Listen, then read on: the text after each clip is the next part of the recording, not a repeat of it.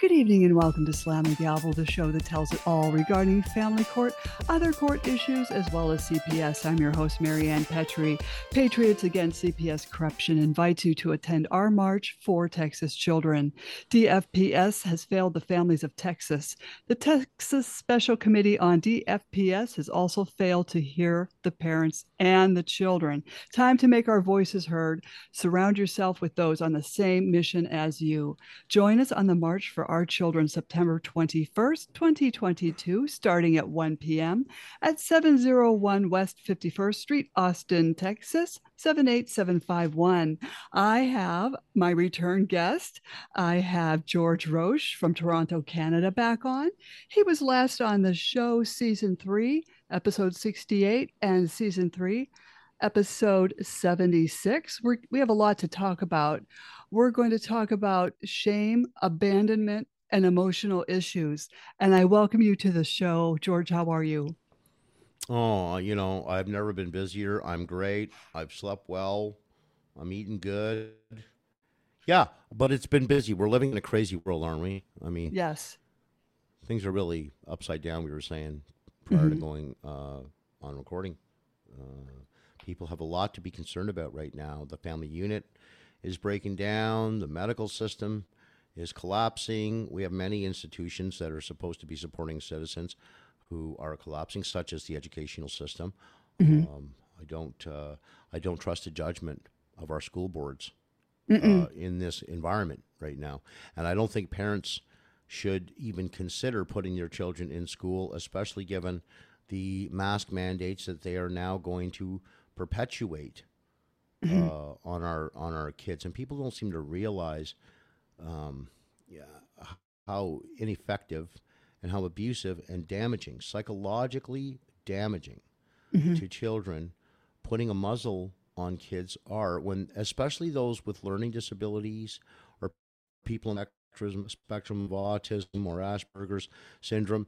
These children need to see the mirroring faces, Mm-hmm. and when part of that face is covered up, the neurological cues that actually send information to a child are denied them, and this arrests their development, which, in my opinion, is a deliberate motivation, because everybody that's seen in a mask right now is thought of as a compliant person who agrees with these narratives that are going on, which are actually mercilessly dividing families Mm-hmm. due to conflict, because that mask is a visual instrument. You can see it, and people develop perceptions about that. And the other thing is, it inhibits communication. And Definitely. nothing good can come of masking our greatest natural resource, and they're defenseless. They don't know how to stand up for themselves. They don't even know what's going on. They just know what's happening to them. You see, Mm-hmm. this is the problem. These divisive strategies, and the teachers that are supporting this all need to be held accountable, in my opinion, because they are further alienating children, not just from themselves, but from their futures. Mm-hmm. This thing goes well beyond any virus they're talking about. Mm-hmm. Not that, not that the efficacy of masks has ever been proven. Um, Surgeons and doctors use them in operating rooms to prevent saliva from entering open wounds. That's the best case we can make for masks. Mm-hmm. But to suggest that they stop viruses is absolutely foolish and scientifically not supported. Yeah, I agree. We've got people over here, some of them still walking around with masks on. It's like, why? It makes no sense. I see No. people on bicycles, in cars, like actually wearing masks where they weren't even legislated to be worn. I mean, this is Mm-hmm. absurd that people have put their own spin on it, even You're right. deciding, adding to the unlawful rule book, as it were. Because, all too often people think I'm a good person. I'm going to Mm-hmm. be a good person and wear my mask like a dutiful, compliant citizen, never asking any questions, never doing any research about, as I say, the efficacies of these masks and whether or not they actually prevent disease. That's never been proven. Denny Rancourt from the Ontario Civil Liberties Association, who I've mentioned many times, I've read his work. He's put out all kinds of studies. There is no lack of awake psychologists trying to get us to understand the uselessness of these masks. Mm-hmm. And with school heading back now, you've seen the advertisements coming out from even the universities, Western University. Lisa Bildy, the lawyer there, has just launched on Western University. The president boasting $28 million in funding. Coming from where? Brock University is the same thing. So we're seeing the same sales pitch go on again, where these schools are funded. They're given money to cooperate with the narrative. Here's your incentive marketing campaign. Just tell us how you intend to enforce these, again, unscientifically backed measures.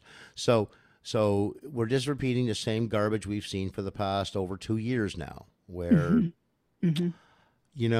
people are like, well, you're going to kill everybody. We're going to teach kids that they can kill people, that somebody else will become sick of them. That's never been true. There's no data to support that has been true. But the notion of teaching children that by not wearing their masks, you're going to kill grandma is definitely implanting an early form of psychosis in these children. It's projection.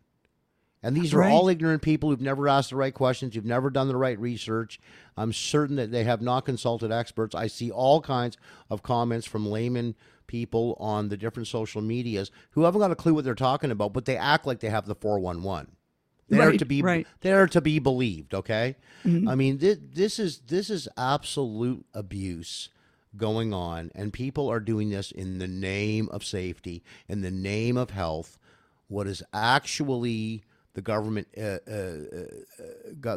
effort to make everybody dependent upon them, so they can dictate every aspect of your lives. And we've seen the tiptoe. So, hey, there's no conspiracies anymore. We don't see that anymore. We're seeing a bunch of people who are just fed up, and now they're talking about more jabs and more boosters. You see, the old adage: if you give them an inch, they take a mile. Oh, and yes. I've said before, if you comply with one step, they're going to expect you to comply with the next steps. They know that they've got you. They know that you're going to cooperate. And those masks are an inventory item. Everybody wearing them, people can visually see that these people are scared. They're fear billboards. Wearing a mask is a fear billboard all day long. And very shaming. This is very shaming.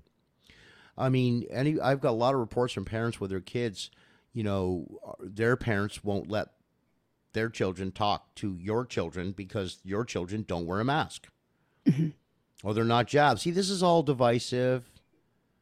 And another form of alienation. I mean, I said before, I think that we're experiencing alienation on such a grand scale like never before.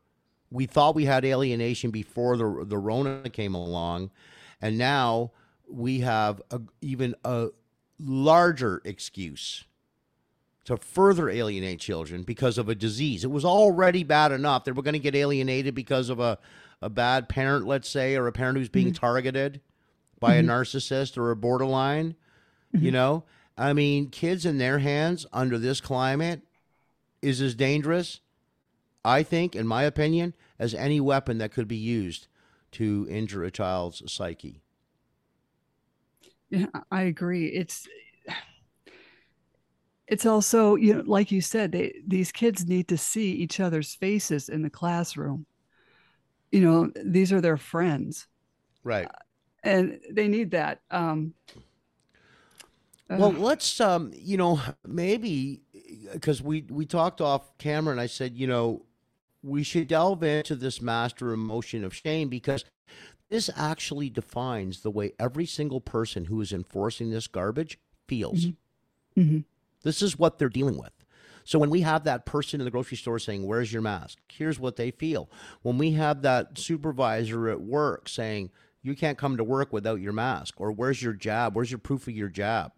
And asking all these questions that shame the person, because a person feels a sense of shame when they're being asked for personal information that they don't wish to divulge, and they're made to feel guilty around it. There's all kinds of, because remember, shame is about being, guilt is about doing. A guilty person says, what I did was no good. A shame-based person says, I am no good. A guilty person says, what I did was wrong. A shame-based person says, I am wrong. So you see the distinction is more personalized on the shame side of the continuum than the guilt. So guilt is about doing, what I did was no good. Shame is about being, I am no good. So we want to understand categorically how shame and guilt function in similar way, but they are separate in terms of the impact they have on a person's psyche and what a person is motivated to do in those two emotional states. So when we have these teachers imposing the masks, cooperating with the mandate, we have the principals who are imposing this on the teachers, or the supervisor and managers at these corporations, or dad or mom in the family. Remember, we're seeing all hierarchies of madness going on right now. So dad can get mad at anyone, mom can get mad at anyone but dad, right down to the little one who tortures gerbils or something. Right. And don't get me wrong, I hate animals. I love animals, but I hate shaming. Where else do we see that? Well, the teacher can get mad at anyone in the classroom, but the principal. You see? And the principal can get mad at anyone they want, but right down to the people who tortures a classroom or interrupts it. You see? Please excuse me. Hierarchies of madness, okay? The principal can get mad at anyone. The teacher can get mad at anyone but the principal, right down to the people, I say, who interrupts the classroom, okay? And take that process I just mentioned. It's a hierarchy of madness. It's patriarchalism. In a world of deep democracy, shaming is strictly prohibited. However, all of the conduct coming from these leaders at the institutional levels, whether that's, the medical system, the educational system, municipal, provincial, or federal government systems, are all shame-based. I want to get that really clear. They're all in the same boat, playing different roles, but all speaking the same language of toxic shame, which, and the parenting rules I've talked about before are abusive and shaming, clearly. They work to destroy the self-esteem of a child who becomes more compliant rather than asking questions, which results in shame. When someone's feeling flawed and defective, it's because something has been done to them to hurt their shame. So if you look at the work of Gershon Kaufman, who's, I think, incredible, where he writes, a sickness of soul. Shame is sickness of the soul. It is the most poignant experience of the self by the self. Watch this, whether felt in humiliation or cowardice, or in a sense of failure to cope successfully with challenge. You see, I said before, kids aren't allowed to know what's going on, you see? They can't confront it. They don't have the words, they don't have the skills. We as adults need to, who are aware of this, step in and defend and protect the self-esteem, the budding self-esteem of our children. And the younger they are when this is going on, the worse it is, because they're training them at a younger age, you see? So they adopt this garbage, this toxic shame. So they can't challenge. A person who feels flawed, defective, and compliant and inferior to the superiors can't challenge.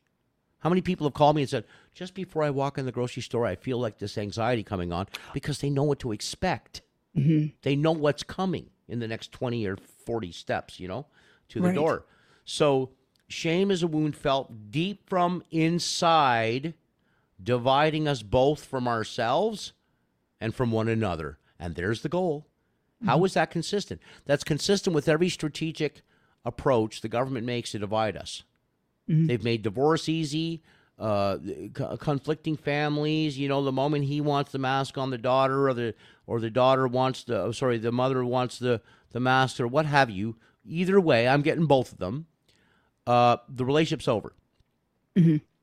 Dividing us both from ourselves and from one another, because they feel that automatic sense of shame, that this is inconsistent with human toxic shame. So, and because of this, this creates the disturbing states that a person continues throughout life with. And they're very disturbing because they deny full human life, and anything that does is on its face disturbing.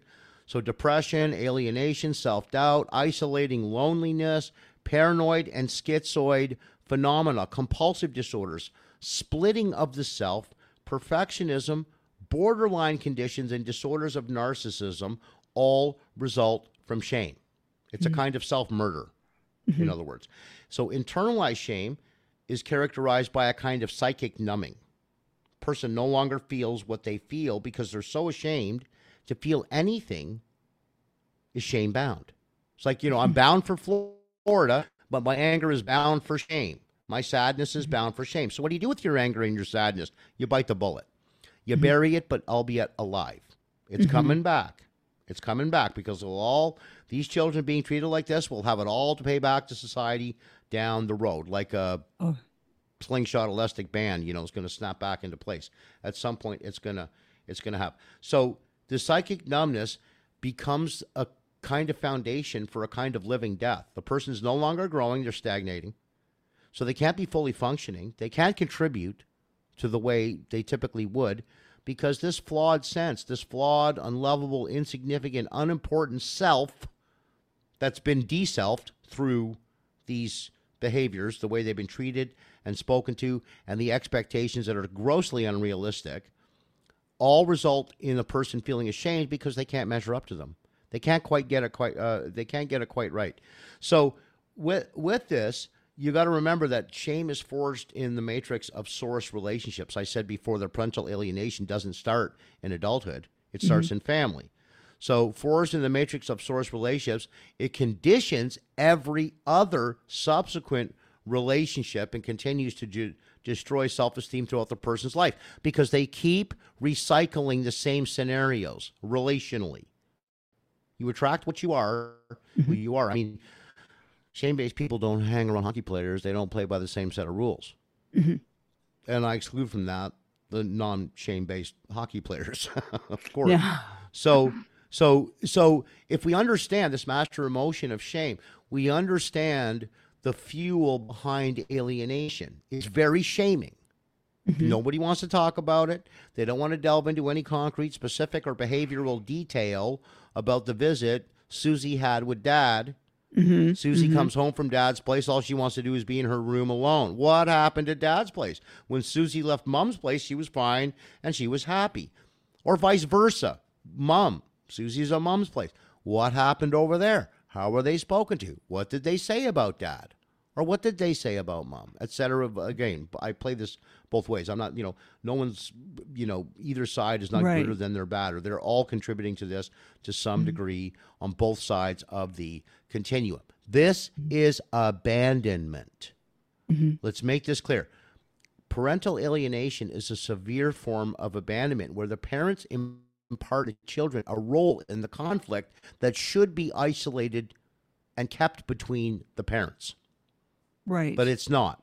This is dyadic enmeshment. I said before, the most dangerous place for a child is the unlived lives of their parents in that environment. Okay? That's the most dangerous place because the parents are going to set the children up to be the carriers of a disease that they have unknowingly internalized from their families. They continue to parent themselves with these dysfunctional, abusive rules that also continue to destroy the self-esteem of their children as their self-esteem was destroyed. So it's revisited upon the children. The parents continue to parent themselves with these rules. The children adopt these rules as if they are normal. Okay, because a lot of people thought what you grow up with, you think is normal. It's all you know.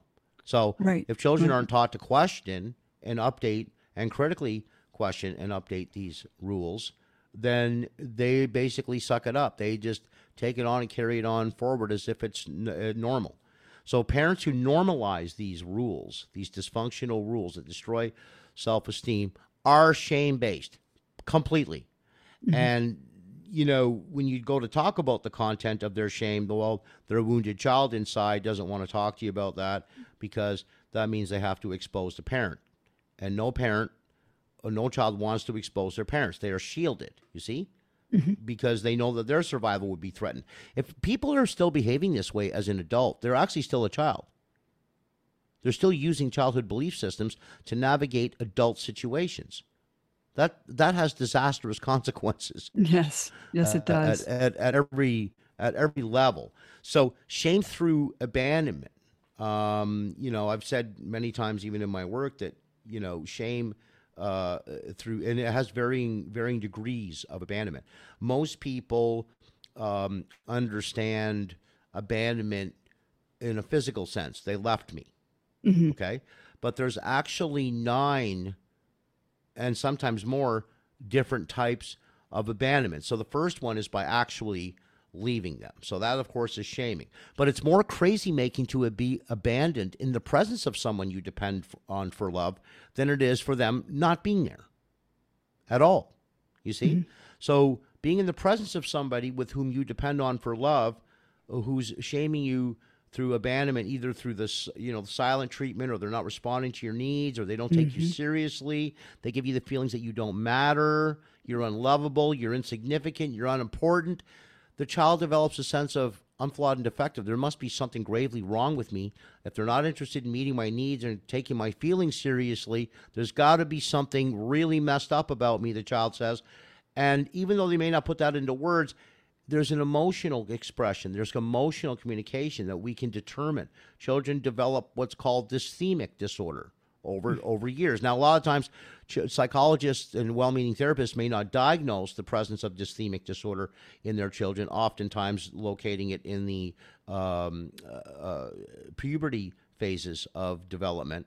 However, we know that children at a very young age who are non-logical, they don't have all the words, the vocabulary to articulate what they're trying to tell us, so it comes out in other ways. And such as dysthemic disorder is low-grade chronic depression, where there's apathy, apathetic, listless, not energetic, not doing well in school. These are all the indicators that something is terribly wrong in a child's environment.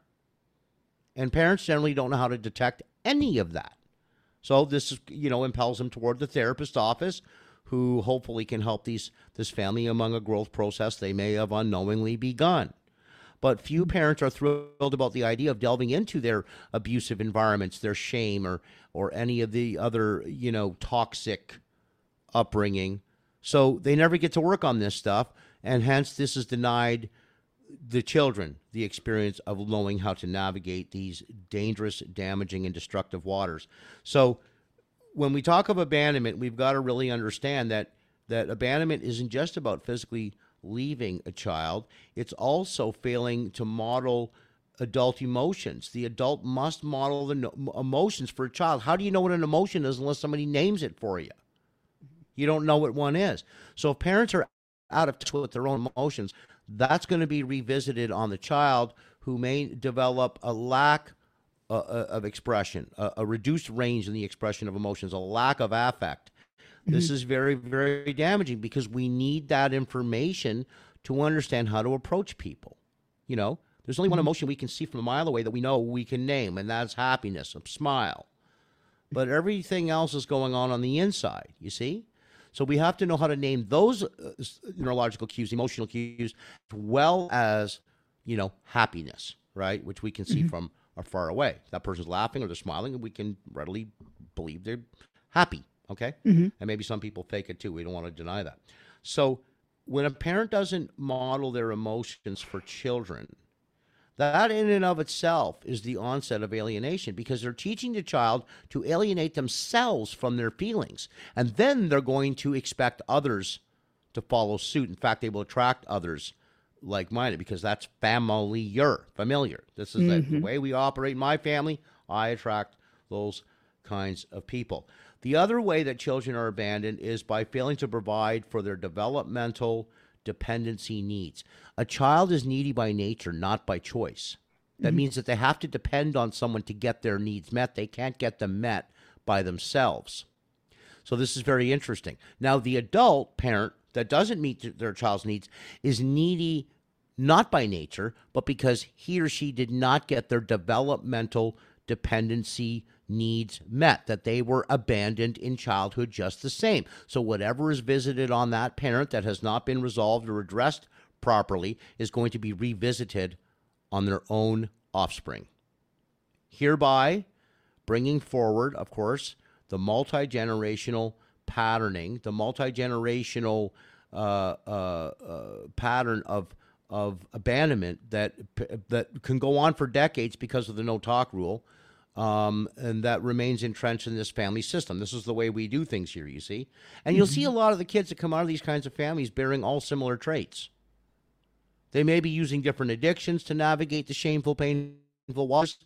One gets addicted to alcohol, another one gets addicted to reading, maybe somebody's addicted to food or sex or whatever the case is, whatever the distraction is that takes somebody out of the emotion. Because shame is a very painful emotion. You want to medicate it or remedy it as quickly as possible. You want out of that pain as quickly as possible. So this is not about a parent who's looking out for their child's needs. This is about a parent who's looking to get out of their own shame-based pain, because their children are going to trigger those needs, as I said before.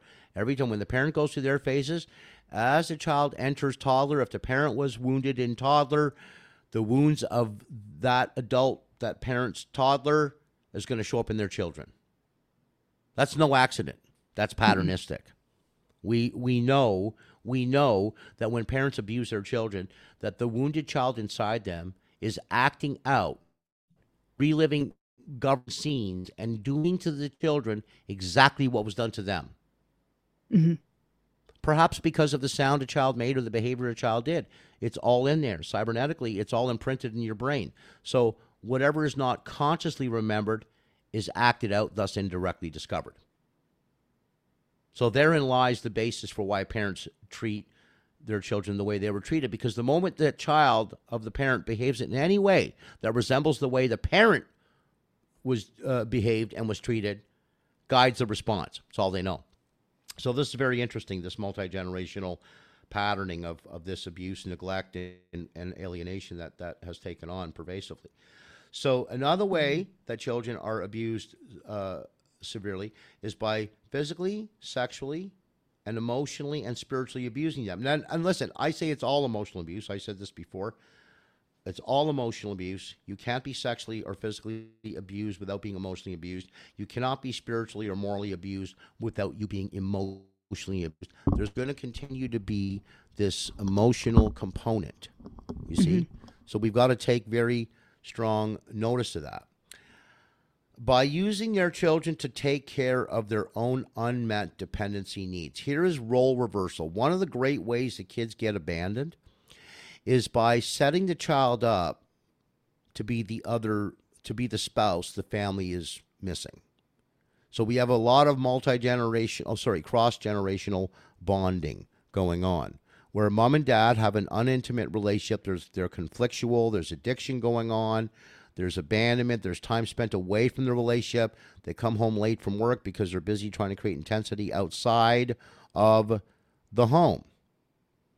So since a family needs a marriage in order to function, when the parents are, again, unintimate and conflictual, or again addicted to something on the outside, again trying to create intensity, the children are not getting their needs met because the parents are busy trying to conceal their own toxic shame. And there's all kinds of strategies like minimizing and theorizing and analyzing and dissociation, and stay busy and distracted all the time so you can't get feedback from your family.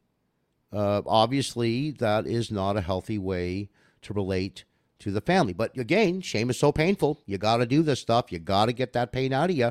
And here's a way to medicate and maintain, or at least temporarily remove yourself from the pain that is getting in the way of you being a good parent or dealing with your own history. So that's why we've said many times before, if a person doesn't know their own history, they can only be doomed to repeating it, right? So a terrible way that kids are abandoned is when their dependency needs are not properly cared for. So that is very important to think about. Meeting needs is what makes people feel satisfied in any relationship, whether that's parent to child, adult to adult, friend to friend, whatever. If somebody meets your needs and treats you like a real human being, you want that person around you. Mm-hmm. So now the other one here that really angers me a lot is when parents conflict and then, nature abhors a vacuum. Kids get sucked into solving the problems within their parents' marriage. Because why do they do that? Because their survival is threatened. When they see that the architects of the family, not that a child would know to call them that, but when children start to feel that sense of insecurity, that mom and dad aren't getting along, it's not going good for me here, okay? They start to feel as though their survival's threatened. What's going to happen to me? So how does a child mitigate that situation? They get in there to try to fix their parents' marriage. This is almost automatic. Nature abhors a vacuum, as Bowen said. When the laws of homeostasis and discipline and love in the family go out of balance, children get sucked in to taking care of their parents' reckless marriages as a way to protect their own survival. Amazing. The kids will, but the child doesn't realize, and the parents aren't going to affirm this, the child is losing their reality. They're losing their childhood to this dysfunctional marriage. What should be models and available leaders to the children are now becoming a source of frustration and fear and neglect for the children. Evidently, that's not healthy for children. Now, one of the things that go on in alienating families, and very, very common, secrecy. I always tell people you are as sick as your secrets. And when you're denying and hiding your shame-based secrets to the outside world so that the children have to protect them or shield you, these covert issues, in order to keep the family in balance, they actually have the opposite effect. It throws the family even more out of balance. So, for instance, kids can get in trouble to school, and do things at school, which is an expression of the relationship they have at home and what's happening. They're acting out in other places. So here we have, mom and dad, well, here's a way for them to take a bit of a reprieve from having to worry about the shame and look at the shame in their marriage. Johnny is messing up at school. Here's another distraction. Here's a way to get attention to take the heat off the marriage, you see? This is extremely irresponsible for parents to behave in such a way as to expect a child who is dependent upon them to learn these skills, conflict resolution, communication, emotional expression skills, and conflict resolution skills, but the parents can't possibly deliver any of that because their own developmental issues from their childhood, which has them in arrest, are again in these scenarios being revisited on their own offspring, and they don't bother to critically question and update their files. I think it goes without saying that parents are reference librarians. We don't know everything. No one's going to do this job perfectly. It's too damn difficult. But these people aren't even there. No, they're not even remotely there, okay? So, and then, when you don't give children, see, relationships require time, attention, and direction. Now, of course, if two people here are divorcing and they're upset or separating and they're going through custody battles and all this, certainly children are not getting that quality time, attention, and direction. Because when you're going to court and you're having to pay lawyers, it's frustrating. Oh, yeah. That's why I say don't take children into a court battle. They will have it all to pay back to their own relationships in society down the road. You're setting up a predictable way forward for these children. So it's very, very dangerous to do this. And then that time, and by the way, time, attention, and direction is required by all relationships. But children especially are dependent upon seeing this, their real selves, true selves mirrored back to them, but not for codependent, wounded parents who are fighting in court and trying to get even with each other. Kids are abandoned in those scenarios. And then, of course, the last one I'll go through is by acting shameless. That we don't make mistakes. We don't have guilt. We don't have needs. We don't have problems to work on. We're just perfect. See, let's just act shameless and act like nothing's wrong. The children know. They know what's going on. The jig is up. But parents walk around acting as if there's no big deal, nothing to see here. But the kids know through the whispering walls there are serious problems. Mm-hmm. Now, all of this is emotional abuse. All of it. Mm-hmm. And, it doesn't look like we have a lot of time left, but I can go through, and I will actually, maybe we should, maybe I should isolate. That's a lot for the people to go through. The shame, the sickness of the soul, and then, of course, the 9 abandonments. There's a lot of work there for people to think about. And hopefully the listeners will, get something out of this episode. Because, again, the abandonment is what we need to look at when there's alienation going on. How are the children being abandoned? This inventory needs to be taken. But parents don't have this mindset, this presence of mind. It says, you know what, I got to take a look at how Susie and Johnny and Denise are doing today. I've been fighting with my ex in court. I got to go and check in with them and say, hey guys, how are you feeling today? How are things going? How is school? Get it, talk to your children. Really affirm them, because when kids are going through alienation and from people that they depend on for love, they need affirmation. They need mirroring. They need to know that it's not their fault. They've done nothing wrong. They're not the reason for the breakup. All too often, kids feel responsibility for the condition of families, especially the sensitive ones. So I really think parents need to get in tune with this, attuned to their children. Carl Rogers did a great work on active and passive listening. What I hear you saying, Jack, is right. If people would get into that and really be respectful, especially in times of breakup, let the kids have a life of their own. Stop dragging the kids into your mess. Learn Exactly. to be good People listeners. do that. Learn to be a good listener. Absolutely. It's extremely damaging. This triangulation, is strangulation. That's what you're strangling their futures and putting a noose around their necks by involving them in what they're not developed sufficiently to handle emotionally. And don't you think this would also create more, I would say, I don't know, narcissists or sociopaths? It's the onset of it. I mentioned already that part of the organizing principle for shame is narcissism. Remember, Alice Miller's work, her organizing principle is narcissism. When I loved her books, Thou Shalt Not Be Aware, The Hidden Cruelties in Child Rearing and the Roots of Violence for Your Own Good, Pictures of Childhood. These are brilliant, brilliant works. What's enjoyable about John Bradshaw's work is he incorporated narcissism in his shame organizing principles, because shame is a master emotion, and toxic shame results from narcissistic supplies being denied children. Here's the onset of narcissism, right? Remember where narcissism comes from. Every baby needs a face that loves him or her unconditionally, that all parts of you are mirrored back to you through the mothering or fathering, caregiving sources. And when that's not the case, that part of you that's disapproved of splits off and becomes numb to ego defenses. So if a child is angry, you say, "What's the matter with you? What's there to be angry about? There's something wrong with you." Right away, the child gets a message that my anger is no good. There's a problem with my anger. It needs to be gotten rid of. And now every time that child is angry, it's cloaked in ego defenses. I'm not angry, as they're obviously stomping around the room. Right. Right? Yes. You see? I mean, it's evident this child is pissed off, and the parents are like, what's the problem?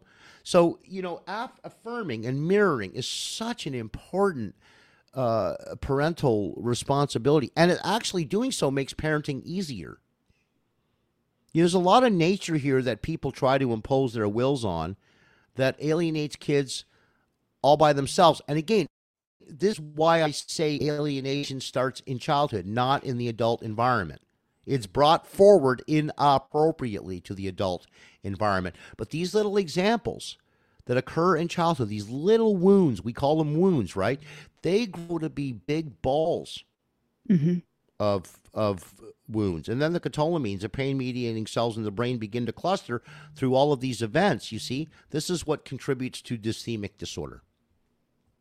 And the hypothalamus shrinks because of the abuse. Well, it's under strain, right? Your frontal lobes are your seat of behavioral change. How is a child going to mitigate change or implore change without leadership and modeling? So your hypothalamus is under arrest. It's taken siege in all of this pain. This is why I say the catecholamines, the pain-mediating cells in the brain begin to cluster. So you have all the surge of anger and energy because the person has never gotten that energy out. Because when you bury emotions in childhood, you're burying them alive. You're going to take them out on the psychological stage of life decades later. People are going to go, where's this anger coming from? Or you're going to rely on displacement, where you dump your angers and people don't even know why you're angry. You're dumping anger and spewing it all over the place. They're like, what's wrong? You grow up and get married to somebody and you're dumping all their junk on them, and they're confused because they don't realize that they are a safe substitute, that all the anger that was forbidden in its expression to a child will be buried, albeit alive, and carry forward. And all it needs is a similar scenario or situation to be reignited. And then you have rage, and you have all this narcissistic rage going on, which is a direct consequence of burying the anger, the life protective anger of a child, life denying anger of a child in the adult environment. I'm sorry, excuse me, I misspoke. A child buries life giving anger denied them in childhood, is my point. And I said the wrong word. It's hippocampus that shrinks. Or hippocampus, that's correct. Yeah, you got me on the Sorry wrong about one. that. That's right, the hippocampus. Correct, because they're all partners. You see, a child's personality and the energy of personality needs to be distributed among all the brain partners equally. And, you know, you can develop obsessive compulsive disorder as well when this polarization of brain functions takes place. We've seen this on diagrams quite a bit. I've studied a lot about that. Personality disorders such as BPD, narcissism, obsessive compulsive disorder, antisocial, schizoid phenomena, all of those things are consistent with trauma in early childhood. Oh, I agree with that. And, you know, it's a sad state of affairs. These people don't go to get help because they don't know how to handle this anyway, and they think it's normal, and they figure they can handle it. This is true because, you see, children need to be taught that one of the greatest acts of human behavior is to seek out help. You know, a healthy shame is to know that we'll make mistakes, to know that we can and we will do so throughout life, and that nobody's perfect and they don't play God. This is the issue. But parents who state in godlike fashion what is right and what is wrong and what is acceptable in this house and blah, blah, blah. When you see that kind of authoritarianism going on, of course a child is going to bite the bullet and bury their anger because they're getting the message that your emotions are forbidden. The forbidden anger and its expression, as I said before, is what sets a child up for later life and using the defense of displacement, where they use their spouse or a friend or somebody, a coworker, as a safe substitute, the stand-in, to get all the anger that was really intended for a violating caregiver, but they give it to other innocent chumps who had nothing to do with the situation, confusing everybody daily with their problematic, unresolved personal issues. Well said. Well said. You know, so that way, if you wonder why you have a nasty boss at work, now you may know why and how that evolved. Find out his relationship with his mother or his father. I mean, there's something going on there. I mean, listen, God, I hate to say this, but I guess I should. I mean, there comes a point where it's so cyclic rather, that you can't help but identify it. It's so obvious. You got to be living under a rock to deny the existence of this. See, I believe that this is what the courts do. They've been through so many of these scenarios. Don't tell us you don't know. Don't tell us that parental alienation doesn't exist. There's only 16 billion cases of it around the world going on, and everyone's going, what are you talking about, parental alienation? You know, that there's no evidence of this. It's just junk science. But it's not junk science. The reality is kids get alienated, and that has a long-term if not lifelong, standing impact in a child's life. It will dictate many things: partner of choice, job, ability to thrive and survive in life, all of this stuff. It will dictate whether or not they get married, whether they have children or they don't have children. You see, there's so many things that alienation, abandonment, and abuse and toxic shame predetermine, in fact, the outcome of children's way forward in life. So for anybody to suggest that parental alienation doesn't exist is not only absurd, I would definitely challenge them to prove how it doesn't have an impact on children's lives or the families in general. Because we're seeing a lot of this stuff go on.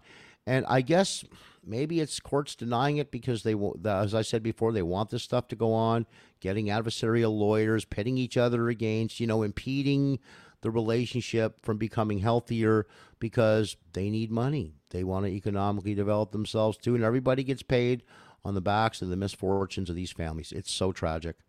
They know exactly what they're doing. People say judges should be educated. They already know what they're doing. Absolutely. I agree. They can try to under the rug sweep it all they want. It's not going to work. The rules for rearing children in alienating families are absolutely abusive rules. Psychic damage that can be done to a child lifelong who may never recover. What we're understanding is that abuse lasts a lifetime. That when a child keeps picking abusive people the adult keep picking, it's really not the adult, but we'll say the adult for now, but the child inside the adult continues to pick people who abuse them, and they call it love, that the child has in fact confused love with abuse. And that's the scariest thing that I know about. I think it's very scary because this recipe, this template that's been handed to a child cannot be debunked in words. Words, no matter how skilled, will heal that child from the split from which they suffer. They've got to be in therapy. They've got to go back and reparent this child and do what's called original pain work. You see, I said before, I'm going to say it again. Parental alienation does not start in the adult environment. You got to get it, folks. It doesn't start there. It's brought forward from previous experiences. And many of the spouses I've talked to and worked with, they don't even know what their spouses were like back then. They've never delved into it, right? So a good predictor of what you can expect from a person with whom you're with is their childhood. How were they raised? How were they spoken to? How were their emotions regarded? Were they allowed to express anger? Was life orchestrated so that child was able to be who they are? Because I've said before that in dysfunctional families, they orchestrate life, in functional families, they orchestrate life so that you get to grow up to be who you are. The way you are is okay here. All of you is welcome here. In a dysfunctional family, they tell you how you should, ought, and must be. You see? So dictating how a person is raised, or, we've always valued, children do what they're told, so they're good children. We've got to stop this old junk from coming to the surface and teaching people that doing what they're told is valuable. As a matter of fact, I can't remember the name of the psychologist, but it points out that we're not concerned about people being obedient. What we're looking at, what we want to know is that children are willing to be disobedient because they're fighting for their psychological lives. Disobedient children are not all messed up. There is a reason for why their loyalty to their nature, they may not even know why, but their reason for why they're so loyal to nature is natural. I mean, there's an oxymoron for you, right? It's a natural consequence. But parents are going to shame it because it's defiance. A child says no. A child expresses anger. Got to kill it. Kill that anger. Get rid of that anger. They don't realize that anger and love come from the same well springs of the human being. And anger is about stored up hurt. So if somebody's angry, we need to find out why are they angry and deal with the hurt. This is what gets rid of the anger. Just simply forbidding it doesn't rid anyone of the problem, including the child. So you see, this doing what we're told, you stop that crying, I'll give you something to cry about, Right. goes Yes. on. Yeah. I mean, how many people have heard that one, Mm-hmm. So we got to understand that there's grave danger in these abandonment principles and in the toxic shame that divides us from ourselves, from one another, as Kaufman points out, that they're very disturbing states, whether felt in the cowardice to cope successfully with challenge or a change or confront things in a family. And what's one of the dysfunctional family rules is you can't question the rules. If you can't question the rules, there's no way out. Very sad. Very sad. So when people are, say you're 26, 28 years old and you've met a spouse or going to marry someone, and you do ask about the childhood, and they do tell you some weird things. And those are like red flags, but when you're naive, you don't grasp it. Then you marry Well, this person. yeah, yeah. That's when you find out they got stuff to deal with, baggage. We call this baggage, right? Yeah. This is what people call baggage. Let's break that baggage down.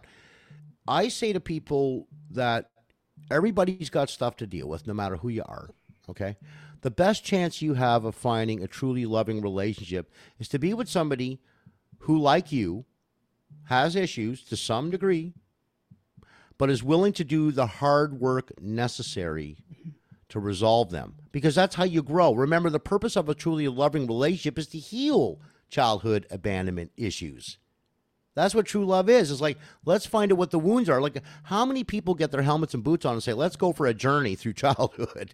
Very few people are interested in delving into that. You see, this is the problem. So I can certainly say that those who are not thrilled at delving into their histories are also those doomed and willing to repeat them. And they which do. is mediocrity. Mediocrity. They're living a life of mediocrity, which is the second phase of the disease of codependency. Jeez. Yeah, it's very sad. Well, I don't want to keep you all afternoon. That's okay. I'd like to have you back on again. No problem. Yeah. Anytime.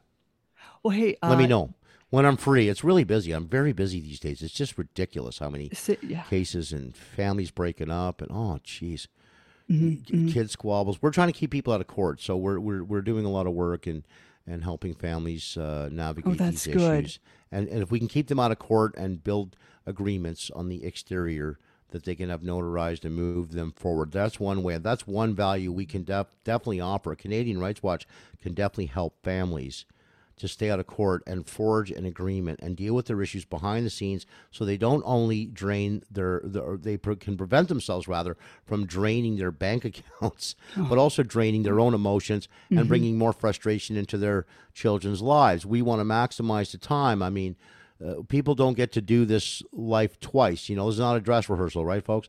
You want to do your best to be amicable, responsible, and if there are issues, we can show you how to work them out. Oh, that's excellent. How can people reach you? Do you want me to put what was in the last podcast notes into this one? Sure. I mean, it's CRW_Rights Media on Twitter. You can get us on Facebook and Instagram at Canadian Rights Watch. Our Telegram official page is Canadian Rights Watch. If you want to get to me about any concerns that you would like to have addressed, or you want to set up an appointment to work with us, no problem. You can get us at media@CanadianRightsWatch.com or change media to EA@CanadianRightsWatch.com, and also find us on the web, www.CanadianRightsWatch.com. Well, so there's various ways to get us. That's excellent. Thank you so very much. Don't jump off. Slam the Gavel, a podcast to help the public understand what really goes on in these family courtrooms.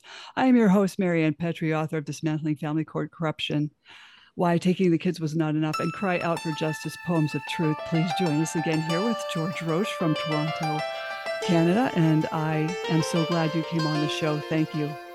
Thanks for having me again. Thank you very much, Marianne. Take care. Okay. You too.